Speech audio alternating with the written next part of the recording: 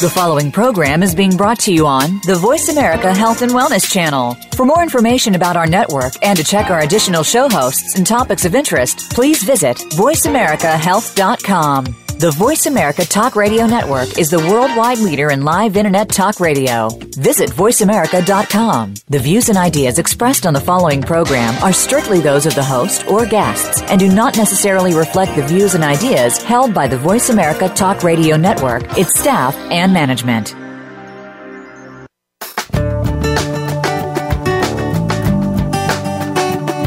More than 40% of people in their 40s and 50s have both an aging parent and a child under the age of 21.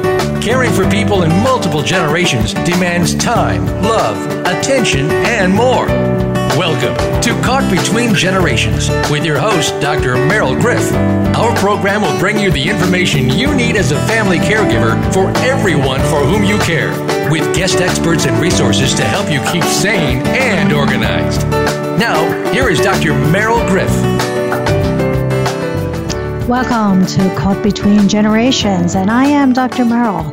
So our guest today is Dr. Mel Pohl, and Dr. Pohl is a board-certified family practitioner who specializes in treating chronic pain and co-occurring addiction. He's the medical director at the Las Vegas Recovery Center. He's also the co-author of a book entitled The Pain Antidote, the proven program to help you stop suffering from chronic pain, avoid addiction to painkillers, and reclaim your life. I thought this was a very interesting title, actually, that resonated with me. You know, at Sarah Care, we often care for people with chronic conditions who also have chronic pain. So the phrase reclaim your life really hit home with me, because we not only care for the seniors who we care for every day, but also their family caregivers. And it's very important. I think that you'll hear today that Dr. Pohl has not only helped many people who are suffering from chronic pain reclaim their lives, but as a result, he's also helped many family members also reclaim their lives. So in addition to talking about pain antidotes and addiction to pain medications, we're also going to be discussing some, shall we say, hot topics today. We're going to be talking about adolescents, your teenagers, and how easily they are able to access addictive pain medications and what that's all about. And we're also going to be asking Dr. Pohl his opinion about the legalization of marijuana. I think this is going to be very interesting. So, Dr. Pohl, welcome to Caught Between Generations. Thanks, Meryl. It's great to be here. Oh, it's great to have you. So, Dr. Pohl, can you define chronic pain for us and tell us how it's different from other types of pain? Sure. Well, let's start with acute pain, which is it's kind of the reason pain exists. Acute pain is break your leg, or you have an infection, or a laceration, or a surgical incision. The pain that we feel signals that something's wrong, and as a result of that signal, we take care of that area. If you didn't know that your leg was broken, you would continue to walk on it, and soon it would point in two different directions. So chronic pain is a different process. The only thing acute pain and chronic pain have in common is the word pain. But picture a swollen disc or a ruptured disc in the lumbar area, or a shoulder with a torn rotator cuff, or chronic headaches. This is pain that's been around for at least 3 to 6 months and isn't going away. It's there, and it's a reverberating signal inside the brain, and it really takes on a life of its own. So when we talk about chronic pain, we're really talking about a condition that plagues the person who has it, and it's much less about the hardware that's involved in pain, acute pain, but more about the software and the way the signal is processed by the brain. You know, it seems to me that every time I turn around, I'm talking to someone else who has chronic pain. So I don't have the stats to back this up. And maybe it's because I'm getting older and the other people I'm talking to are also getting older. I mean, this could have something to do with it. Right. But it just seems to me that the chronic pain is getting more prevalent. I mean, is that accurate? I mean, and if it's so, why is it such a problem? Yeah. Well, I think that we are noticing chronic pain more. We're diagnosing more conditions associated with chronic pain, and we're paying more attention to it. Now, we're going to talk about the opioid epidemic as we go on in the show, but there's been a whole lot of hype coming from the pharmaceutical industry that really says this is a big problem and that the proper treatment of this is opioids, and you can't turn on the TV without a commercial for either the pain medication or the medicine for the constipation caused by the pain medication, if you know what I'm talking about, opiate-induced constipation. Oh, yeah.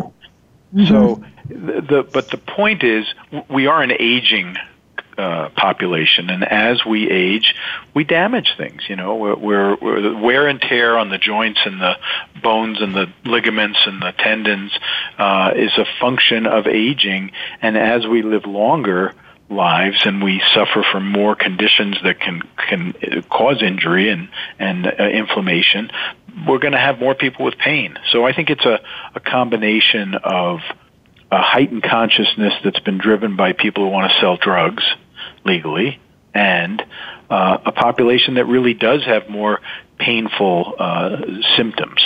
So that's how I understand it. So in your book, you talk about the two groups of pain medications. Can you explain that to us? Sure. Well, the first group are medicines that don't cause tolerance and habituation and eventually dependence. We're talking about drugs that lower inflammation at the site of the pain, like ibuprofen or Tylenol or naproxen or any of they're called NSAIDs, non-steroidal anti-inflammatory medications. They work at the edge of the pain, at the periphery. And there's a variety of things that also work there, like some antidepressants actually cause pain to go down. We know about the tricyclics. There's a drug called amitriptyline, very old drug that makes people sleepy, which is actually good for chronic pain. So it can be used for the nerve irritation associated with a condition like diabetes. And then there's seizure medicines like Neurontin, or the generic name for that's gabapentin, that act on the calcium channel in the cell, and it ends up causing the nerve pain to diminish. And there are topical things you can actually put on the skin that get absorbed and cause a decrease in pain. There's anti-inflammatories can be put on, Lidoderm, which is a form of lidocaine, a numbing agent, and we also use the gabapentin capsule dissolved in a gel that causes a decrease in pain. So those are all, I think, appropriate treatments for pain, and they will help to some degree with varying degrees of success in different patients. The second kind of medication is opioids, narcotics. And the drugs that are in that class are hydrocodone and oxycodone and morphine and methadone and Dilaudid or Demerol and heroin. I mean, those are, we're really talking about a class of drugs that are heroin pills in essence. So the approach in our medical community is to see somebody who has pain that's unrelenting, that's gone on more than 6 months, and to try and make it go away. And opioids are the most utilized medication to do this. And unfortunately, opioids are not the right treatment for chronic pain, as it turns out. There's a number of reasons for that. One is that they stop working after a while because we develop tolerance. The body develops a need for more medicine to give us the effect. They cause physical dependence, so we're really hooked on them. And the result of being physically dependent is that between doses, we feel more pain. And then the third is that there's a phenomenon called opiate-induced hyperalgesia. Big term, basically means more pain on the opioid than off the opioid. It's a backfire situation. And not to mention significant side effects from these medications, like problems thinking and sleep apnea, and constipation is a very serious problem for people with chronic pain who are taking opioids, and hormone problems and immune system problems are all potential side effects of these medicines. So the first group is what I would consider safe and appropriate. The second group, the opioids, are fraught with problems, and they've led us to an epidemic of dependence and overdose that has gotten the attention, of course, of the president and of the legislatures and the states and medical societies and the CDC. I mean, there's a general outcry from a variety of areas saying we're in trouble because we can't successfully treat chronic pain with opioids. Is the outcry because of that, or the outcry because of the addiction, or both? It's a confusing situation. I sit on a committee of physicians in my state, and we talk about this problem all the time. And some physicians think that this is a problem of bad players, bad actors. These are these nasty drug addicts who come in and they lie to you, and they're trying to game the system to get high. That is not the biggest part of the problem, Meryl. The biggest part of the problem is people who go to the doctor with a legitimate pain complaint, get on these medications, and soon they're taking higher and higher doses, and they can't stop.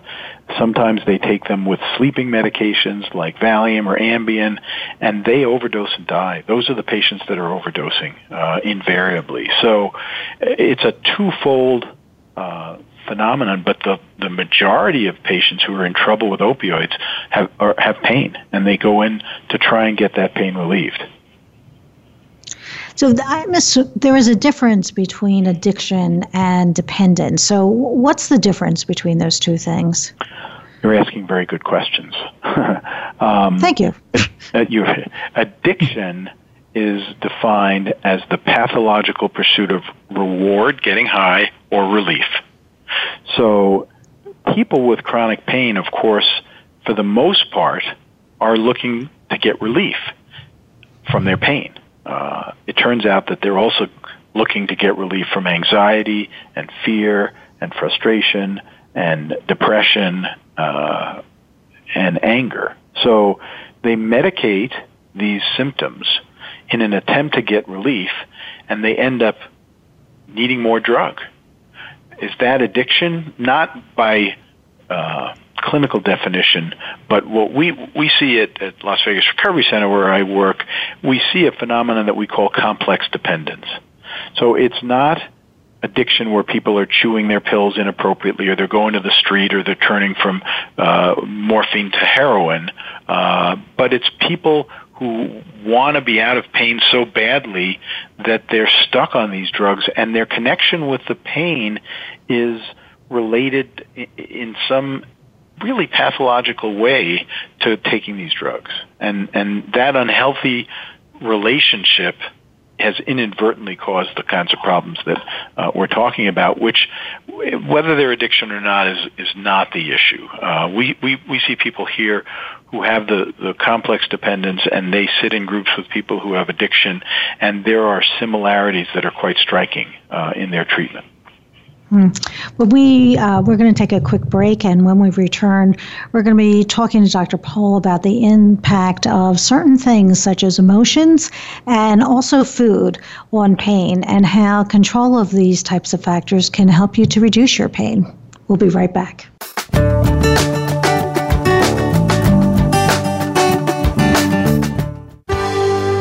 Your life, your health, your network.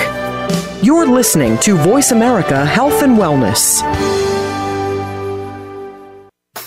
At SarahCare, we provide daytime activities and health-related care for seniors who need assistance and support during the day. It is 101 activities and home by dinner. While we pride ourselves on the quality of our care, the SarahCare way sees beyond your loved one's needs to understand them as a unique individual. We care for individuals with chronic diseases, memory loss, stroke, Parkinson's disease, or those who may be feeling depressed and isolated. Our program is designed to encourage seniors to remain involved in activities activities of their choice, customized to meet their interests and abilities. Our outings include lunch at favorite restaurants and trips to the movies, concerts, or shopping at a cost that is less than 5 hours of in-home care.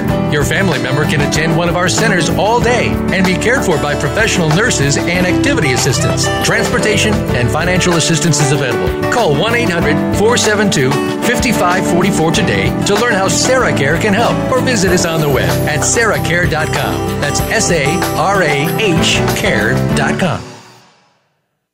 What causes us to be sick? We're not talking about the actual illness or the scientific cause of illnesses. We're talking about your body and health. Listen for the healing whisper of return to peace. Each week, host Dr. Marianne Chase shows you how to listen to your heart to identify poor health, stress, and disease. You'll learn how to heal energetically and spiritually, as well as physically. It's time to depend less on the drugs and more on the heart. The Healing Whisper airs live every Friday at 11 a.m. Eastern Time, 8 a.m. Pacific on Voice America Health and Wellness. Your life, your health, your network. You're listening to Voice America Health and Wellness.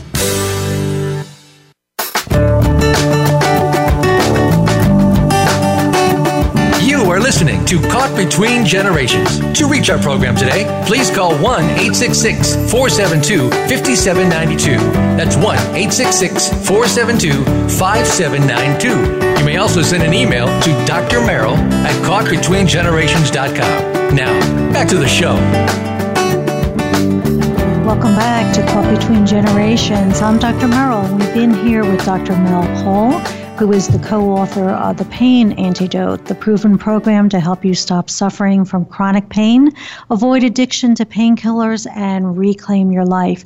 And I will tell you that this book has some interesting jumpstart plans for a variety of disorders such as fibromyalgia. And so it's a very, very interesting book that I would highly recommend. Dr. Pohl, talk to us about chronic pain, and does it actually result in changes in your brain? We really have learned over the last probably decade is that when we have a recurrent signal, let's say I have a bulging disc in my back. I love to talk about it. So I have this disc, presses on a nerve, sends a signal up my spine. The signal doesn't really become pain until it hits a particular part of the brain, the middle part of the brain, where there's a whole lot of things going on, not the least of which is emotional. And what we've defined now is that if we look at people who have back pain that's only lasted a month, so that would be acute pain, there's one particular area of that middle brain that lights up, called the thalamus.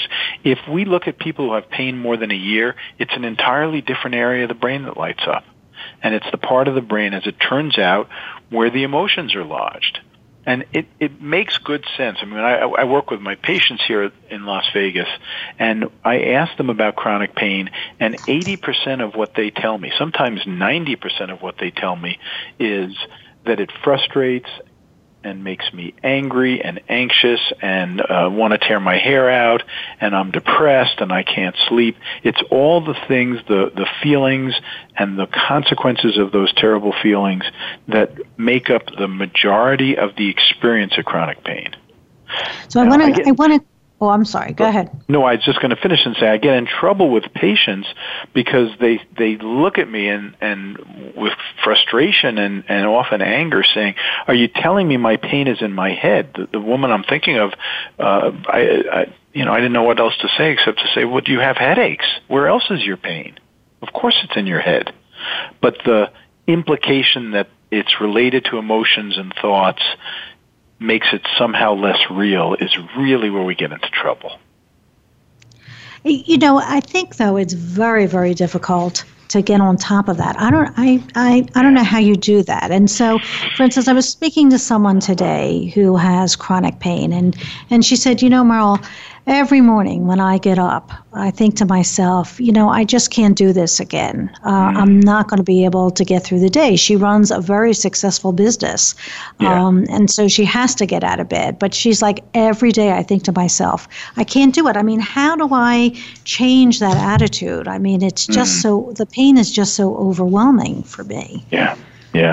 It's not an easy there's no easy answer to what you're talking about, but certainly if medications are in the picture, they need to be looked at very heavily, because the medications, as it turns out, as I mentioned in the last segment, are making the pain worse. But many people that I talk to are not on opioid medications, or if they take them, they take them very infrequently.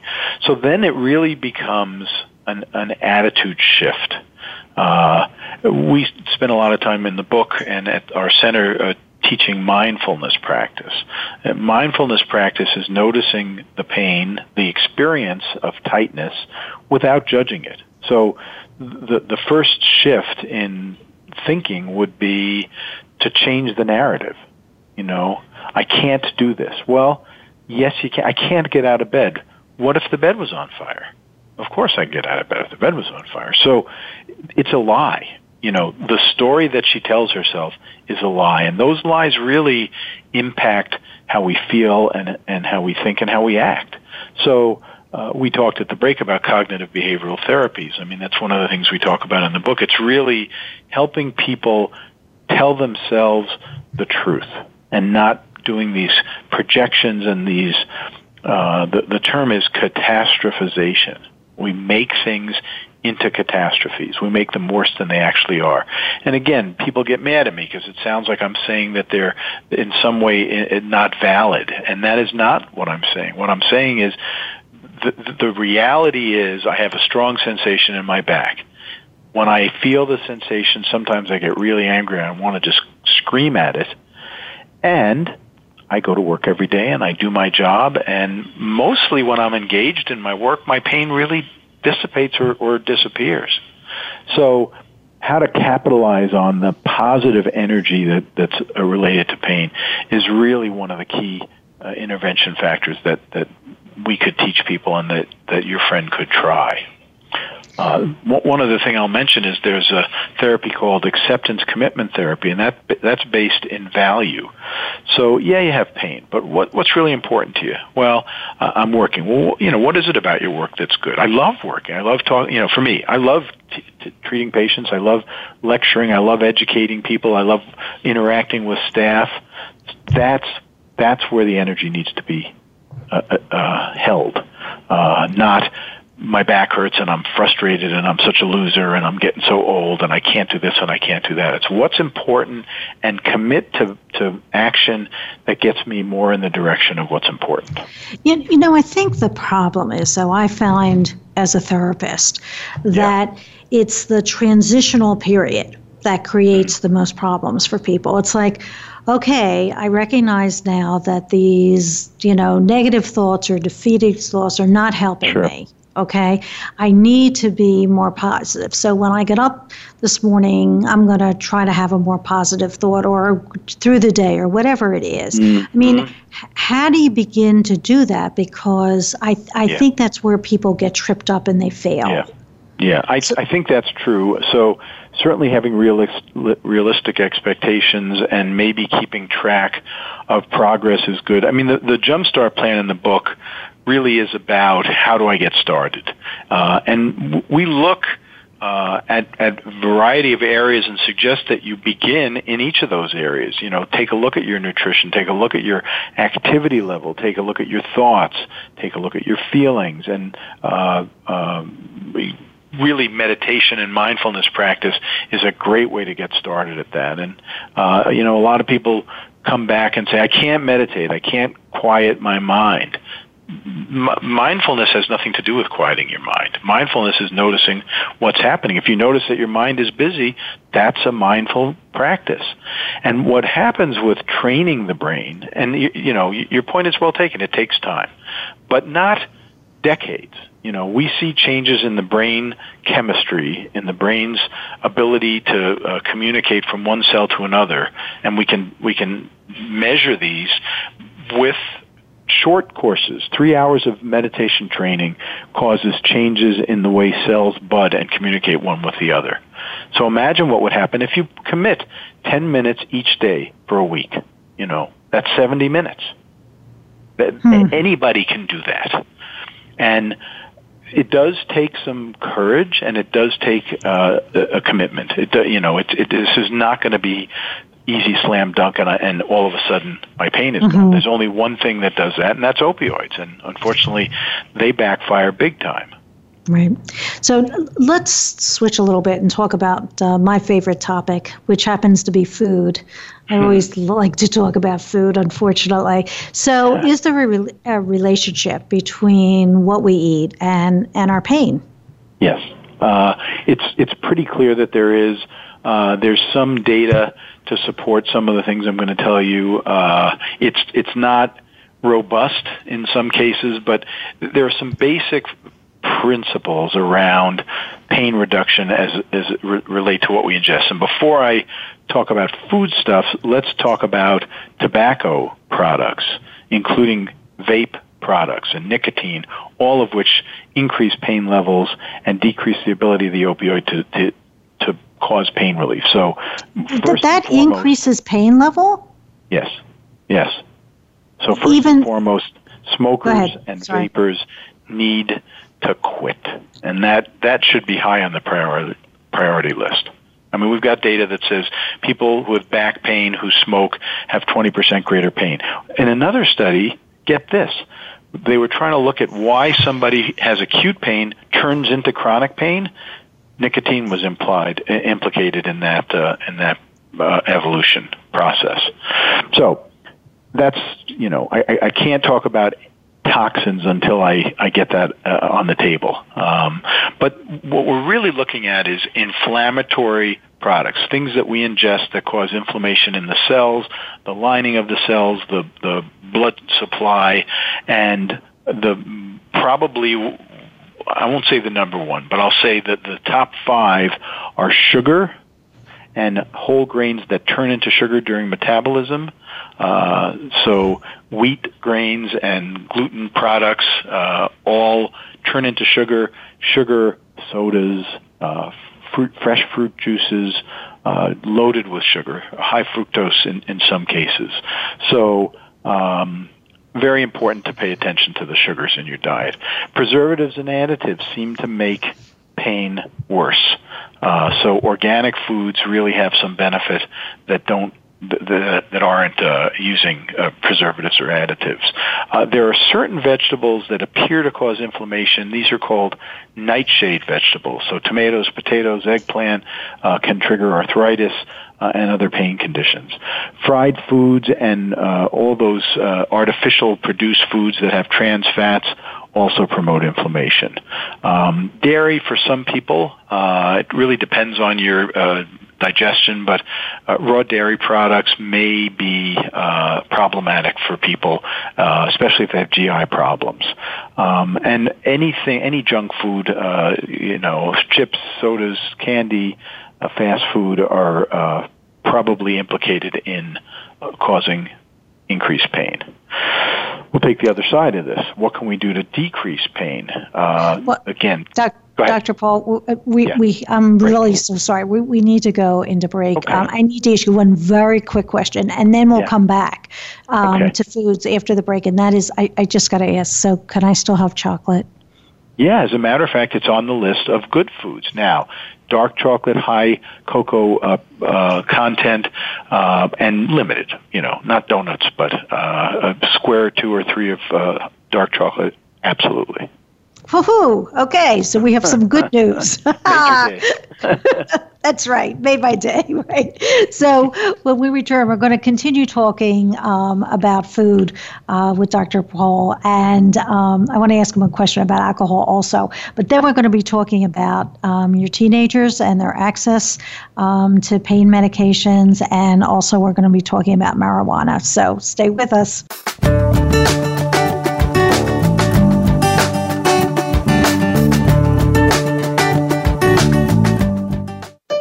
Opinions, options, answers. You're listening to Voice America Health and Wellness.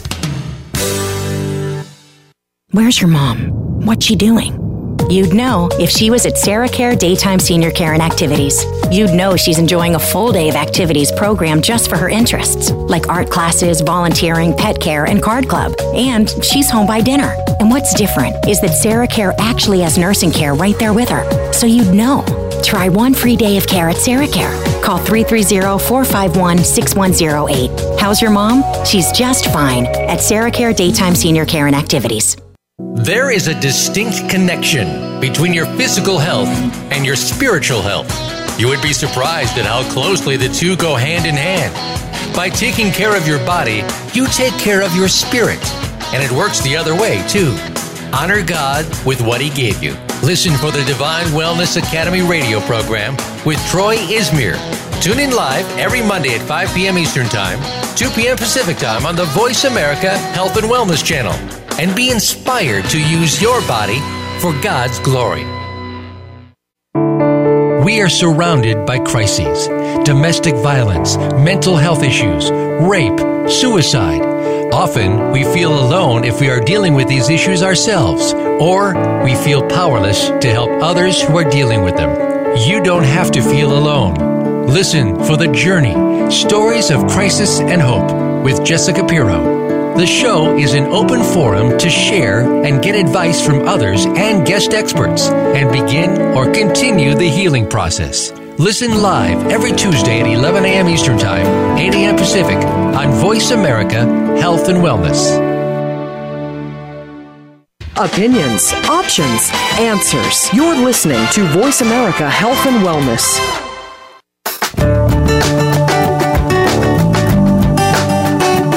You are listening to Caught Between Generations. To reach our program today, please call 1-866-472-5792. That's 1-866-472-5792. You may also send an email to Dr. Merrill at caughtbetweengenerations.com. Now, back to the show. Hi, I'm Dr. Merrill, and welcome back to Caught Between Generations. I'm here with Dr. Pohl, who is the medical director at the Las Vegas Recovery Center. We've been talking to him about his book called The Pain Antidote, but I wanted to let you know he's also written A Day Without Pain, Pain Recovery, and Pain Recovery for Families. So when we left, we were talking about food, and I got some good news that I can still have dark chocolate, so he made my day. Great. But we've been talking about foods that cause pain. What are some foods? Are there foods that help you with pain? Yes. These are somewhat logical. For example, drinking plenty of water, at least 10 8-ounce glasses of water every day flushes toxins out. We're trying to get rid of these inflammatory toxins and assist the liver, which does most of the detoxification. Grass-fed beef and free-range chicken. I mean, these are more expensive, of course, but there really are benefits. The corn and grain that are fed to non-organic animals are full of omega-6 fatty acids, and those are the inflammatory things that we talked about in some of the problem foods. Oily fishes have fatty. We all know about omega-3 fish oil supplements, but salmon and tuna and sardines and mackerel all contain these kinds of food. Cocoa, as you mentioned, has flavanol, and flavanol actually decreases inflammation, not excess, but high cocoa, 60 to 70% cocoa content seems to be anti-inflammatory. There are certain fruits and vegetables that decrease pain in general. Cranberries, red grapes, blueberries, and tart cherries have pain-reducing properties, and there's different chemical explanations. Walnuts and almonds have omega-3, so they're felt to be pain-relieving. Chia seeds and other seed elements also decrease pain. And in terms of vegetables, think of the greenest of the vegetables. So watercress, they're called powerhouse veggies, watercress and spinach and parsley and kale, which I can't get around kale, but and broccoli, arugula, and then other sort of colorful fruit vegetables like red peppers and cauliflower and carrots.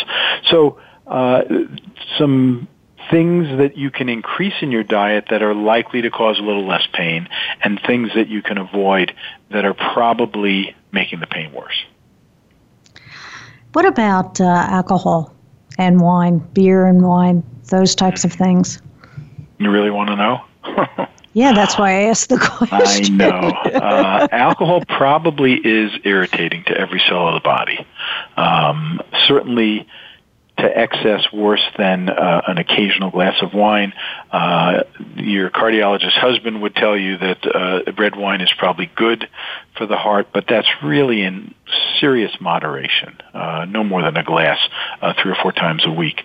But for the most part, alcohol has an inflammatory, irritating component, and I recommend against it. Okay. So let's talk about our children. And talk about how adolescents, and we see more and more addiction with them, how they get access to these types of medications. I certainly don't think they're being prescribed by physicians. Or maybe that's not so. I don't know. Well, yeah, it's part of the problem. I worry for our young folks for a number of reasons, not the least of which is exposure to screens and the light density in computer screens and TV and movies, etc., and devices, are really not doing any good for the growing brain. But sticking to chemicals, kids will use drugs, and we have data on this. Kids use drugs in direct proportion to the risk or the danger that they perceive related to the drug. So what that means is that prescription drugs, because my mom got them or my dad or my grandma got them from a doctor and they come in a prescription bottle, appear to be safe, and that's one of the reasons why young people have skyrocketed in their use of opioids. We're going to talk about marijuana next. As we move towards legalization, the message to the young people is this is no big deal. And kids, when they perceive that it's no big deal, are going to use it more. And when they use it, it damages their brain. So that's really scary. Yeah, What are the symptoms of addiction, opioid addiction in adolescents? What are the red flags that would concern me as a parent? Well, I think you could look for the effects of the drug, so dilated pupils and shakiness and rapid speech could be worrisome related to some kind of stimulant drug, and sleeping and sedation and decreased in sharpness would be related to some of the depressant drugs and some of the opioids, including heroin. Oftentimes, if you're looking for those symptoms, it'll be too late. And what really ought to be done is to look at who my child is and notice if there are shifts in attention and shifts in attitude and shifts in participation in activities in school. Now, of course, adolescents, by definition, they're becoming individuals and they do separate from the family in some significant ways. But really a shift that's unexplained ought to be attended to. And what I really mean by that is what's going on, and not take a cavalier approach that that's just him being him. Because we often see it's like the drug addiction comes up through the rearview mirror. You don't really notice it unless you're really paying very close attention. And I suggest that parents pay very close attention to their child's behavior.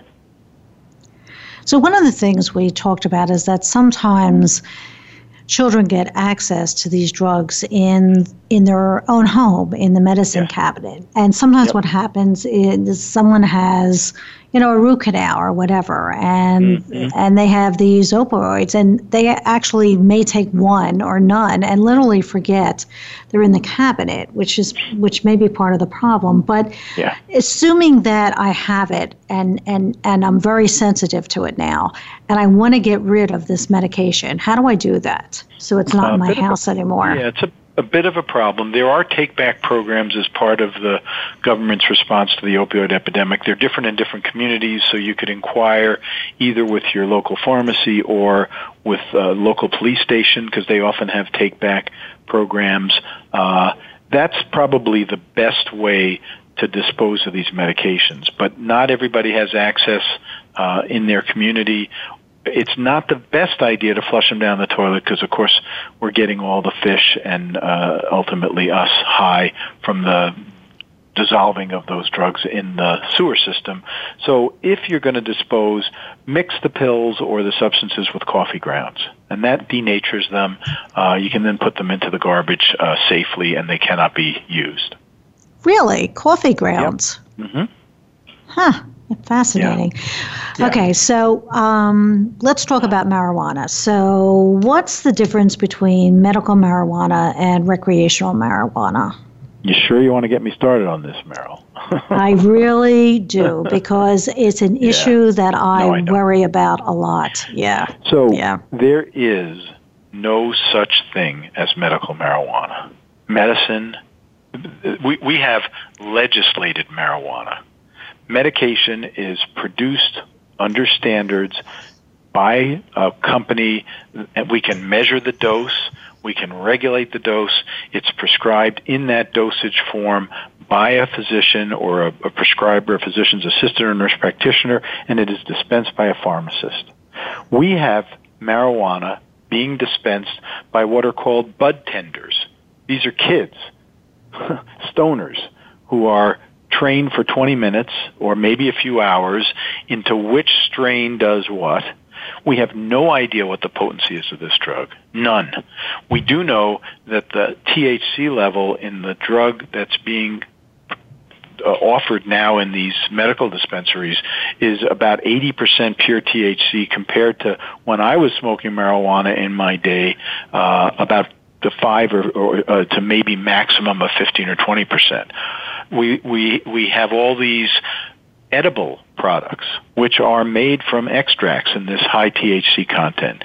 And if you've ever seen any of the if you've been to a marijuana store, or if you look at their advertisements, they look like gummy bears, and they look like energy drinks, and they look like soda pop. They look like benign substances, and who are they being marketed to, I ask you? They're being marketed to children. And children are seeing this, and they're getting the message that this is medicine, and it's safe, and it's okay for you to do this, even though allegedly kids are not getting access to dispensaries. You and I know that if kids want to get access to these drugs, they're going to get them. We have really substantial data that says the earlier that we put this drug into a young brain, the more effect on the development of that brain. So I have some grave concerns just about this medical marijuana movement, but much more importantly, I mean, the medical marijuana movement is about one thing only, and that is money. This is a high-priced sales job to our communities so that marijuana can be legalized and sold in stores for a very high profit margin. They are not, it's just not what it's been told to us to be. And if you go to Colorado, if you go to Oregon and talk to the people that live there, you'll find that that's really so, that they're, you can't go down the street without smelling marijuana in those states where marijuana is now legal. So I have some major concerns about what's coming. This high-potency strains of high THC that are going to be readily available to people over 21 are going to be equally available to these youngsters. And I can tell you that, there's this debate about is marijuana a gateway drug. There's not one heroin addict in my treatment center under the age of 25 who did not start smoking cigarettes and start smoking marijuana before the age of 15. Always, that's the case. All right, we're going to have to go to break, but when we come back, I have one more question I want to ask you about this, and then I want to spend the last minutes that we have talking about your suggestions for family caregivers of people with chronic pain. You bet.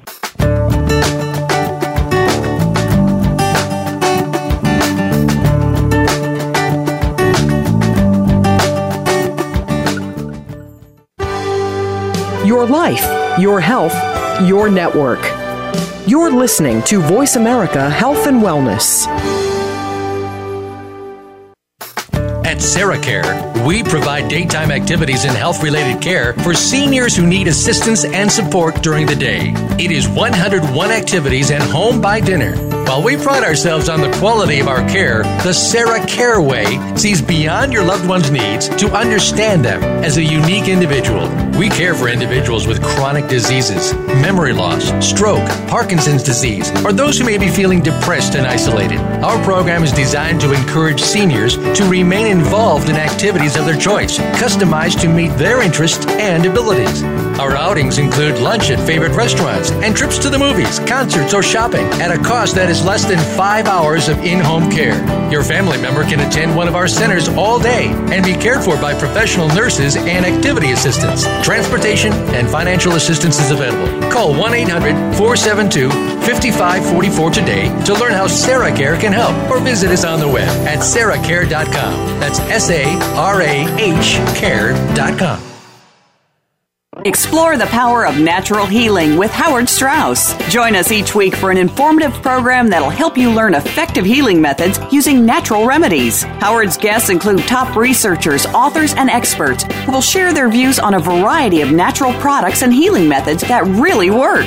Tune in to The Power of Natural Healing with Howard Strauss, Mondays at 11 a.m. Pacific Time, 2 p.m. Eastern Time on the Voice America Health and Wellness Channel. Opinions, options, answers. You're listening to Voice America Health and Wellness.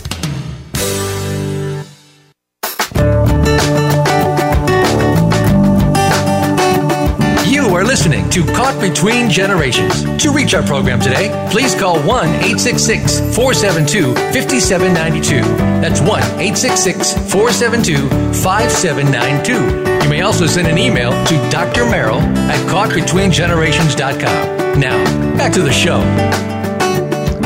Hi, it's Dr. Merrill, and welcome back. So I want to tell you that if you weren't listening before the break, we were talking to Dr. Pohl about this legalization of marijuana. And offline during the break, as he and I were discussing this, I want to repeat to you that something I feel very strongly about, and I try not to have personal opinions on the show, but I can tell you that as a therapist who at one point did many home visits with children, not seniors, but when I was working with children and their families, it was very rare that I would walk into a house where someone was addicted to some type of substance, where that substance was not being shared with the children in the home. It just doesn't happen that way. That there's that separation, especially with something like smoking marijuana. It's in the air. The children are there in the home. So this is a very, very serious issue that I think we need to look at very carefully. And Dr. Pohl, you were talking about that. You know, people say that it's not a gateway drug. And in Ohio, we have these advertisements where there's a woman that says, oh, you know, my daughter has this disease and she was in such terrible pain. And if she didn't have this marijuana, you know, this would be terrible. So the implication is, oh, you terrible people who don't vote for this, you know. That's right. Yeah. Very misleading and very, very well financed. $7 million campaign, I think, in Colorado to release marijuana legally, and the citizens, when they were polled in Colorado, said if I knew what it was really going to be like, I would have voted against it. So hopefully Ohio and in my state, Nevada, we're going to come up with a plan. There's a serious effort to push back against this, but I'm not going to say we've lost the war, but I think we're in danger, and we need to step up in our communities to speak about this. Yeah, I think one of the things that you said that is very, very important, and that I think that people don't understand, is that these drugs can create actual changes in a developing brain. Yeah. It's unquestionable. IQ levels are down. Attention span is down. Motivation is definitely impacted by long-term use of marijuana. And I was just listening to a story on NPR about driving. They're trying to figure out in Colorado who can safely drive, who can safely operate machinery if they're smoking marijuana legally. It's very complicated, and we do not have answers to this. We've not thought this through. Right. Well, I've just had that discussion with other healthcare providers, and that is, we all have these regulations that say if you come into work and in effect you're high, however we legally word this, you have to leave. What are we going to do if you live in a state where now this is legal? I mean, you have nurses and physicians coming in. I mean, it's really scary. I think you're right. I think we're really in for it, and I don't know how it's going to turn out. It's an exciting time to live, but it's a little scary, especially on behalf of the youth. Right. So while we're talking about youth, let me ask you this question, and that is, how do you approach the subject of substance abuse with your teenagers? I mean, there's these things we know are called farm parties, which are PHARM, where kids come and there's a huge beaker and they just throw whatever drugs they had access to in a beaker, and then kids just take them, not knowing what they are. I mean, how do you counsel kids? How do you talk to them about this? It's work because you can't lecture to kids. You can't scare kids. You can't scare them straight, right? We know that now.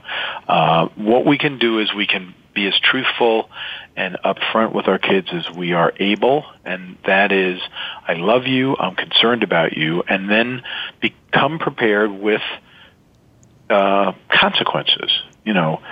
You can't live in my house and smoke weed. That's it.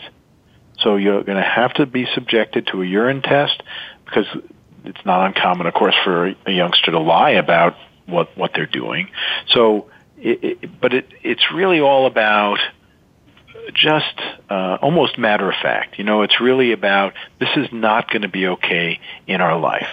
So if that's how you want to live your life, you're going to have to find another way to do that. Now, the real challenge is that parents really often aren't equipped to set that boundary, truly. So without the ability to set the boundary, there's really nothing that a parent can do to impact a youngster's use of substances. There has to be consequences and limits and boundaries set around behaviors that are held to, the standards that are held to in that family. So I would just say that I agree with you, but the consequences, you're right, have to be something you can actually enforce. So whether kids are 2 years old or whether they're 18, I've heard parents threaten with consequences that children knew darn well they were never going to be able to enforce or would be willing to enforce. Yeah, and that's the biggest mistake. The biggest mistake is to make a threat that you are not able or willing to carry through with. So it's really not about threatening. It's about setting limits and boundaries, and that's a skill set that people can train for. They can really... I would recommend if you're a parent and concerned about your kid, or if you are planning on raising a child, that you get some education about the proper way to talk to your children about these drugs and the proper way to set firm limits and boundaries around behavior. Good advice. Let me switch back to seniors for a minute, because one of the things you talked about, and actually, let's just talk about adults, is that when people have chronic pain, sometimes they're very frustrated, but sometimes they're very angry.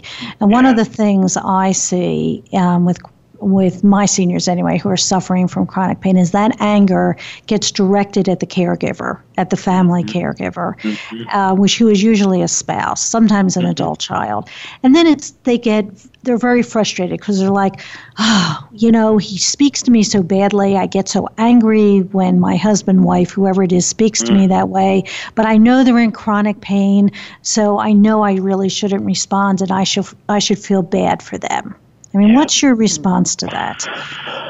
Well, it's really a tough problem. I mean, what really comes out of this is, once again, it's about telling the truth with love and support. So, I know you're in pain. And when you talk to me like that, it causes me distress. And I'd like you not to talk to me like that. If you talk to me like that, then I'm going to walk out of the room. I'm simply not going to put up with it. Now, what's that going to do to the person in pain? It's not going to make them feel good, and they're probably not going to say, thank you, I didn't know that, and now I'll never do it again.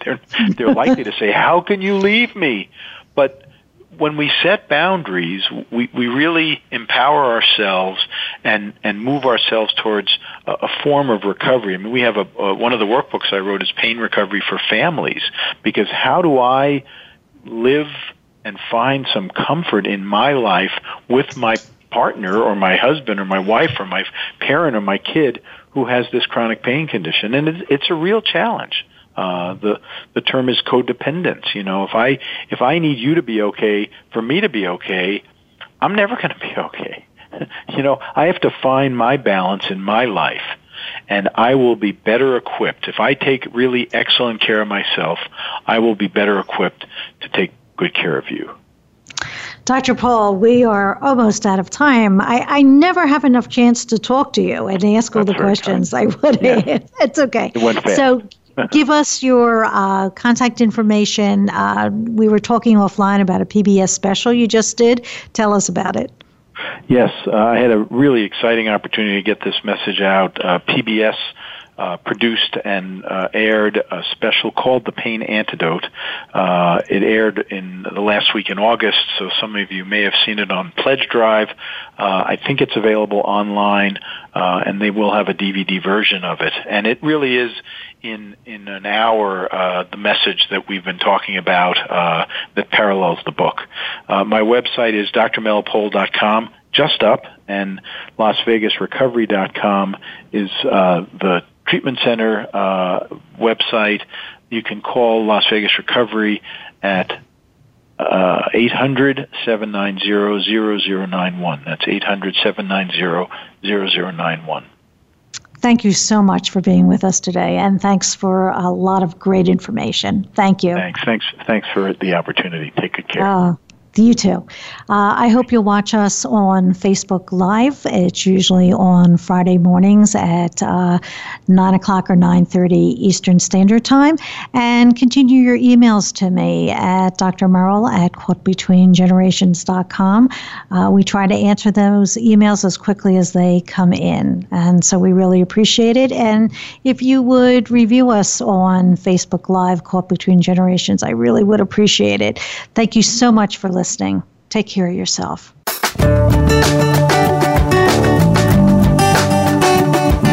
Thank you for tuning in to Caught Between Generations with Dr. Mel Griff. Our program is live every Thursday at 1 p.m. Pacific Time and 4 p.m. Eastern Time on the Voice America Health and Wellness Channel. We hope to see you here next week.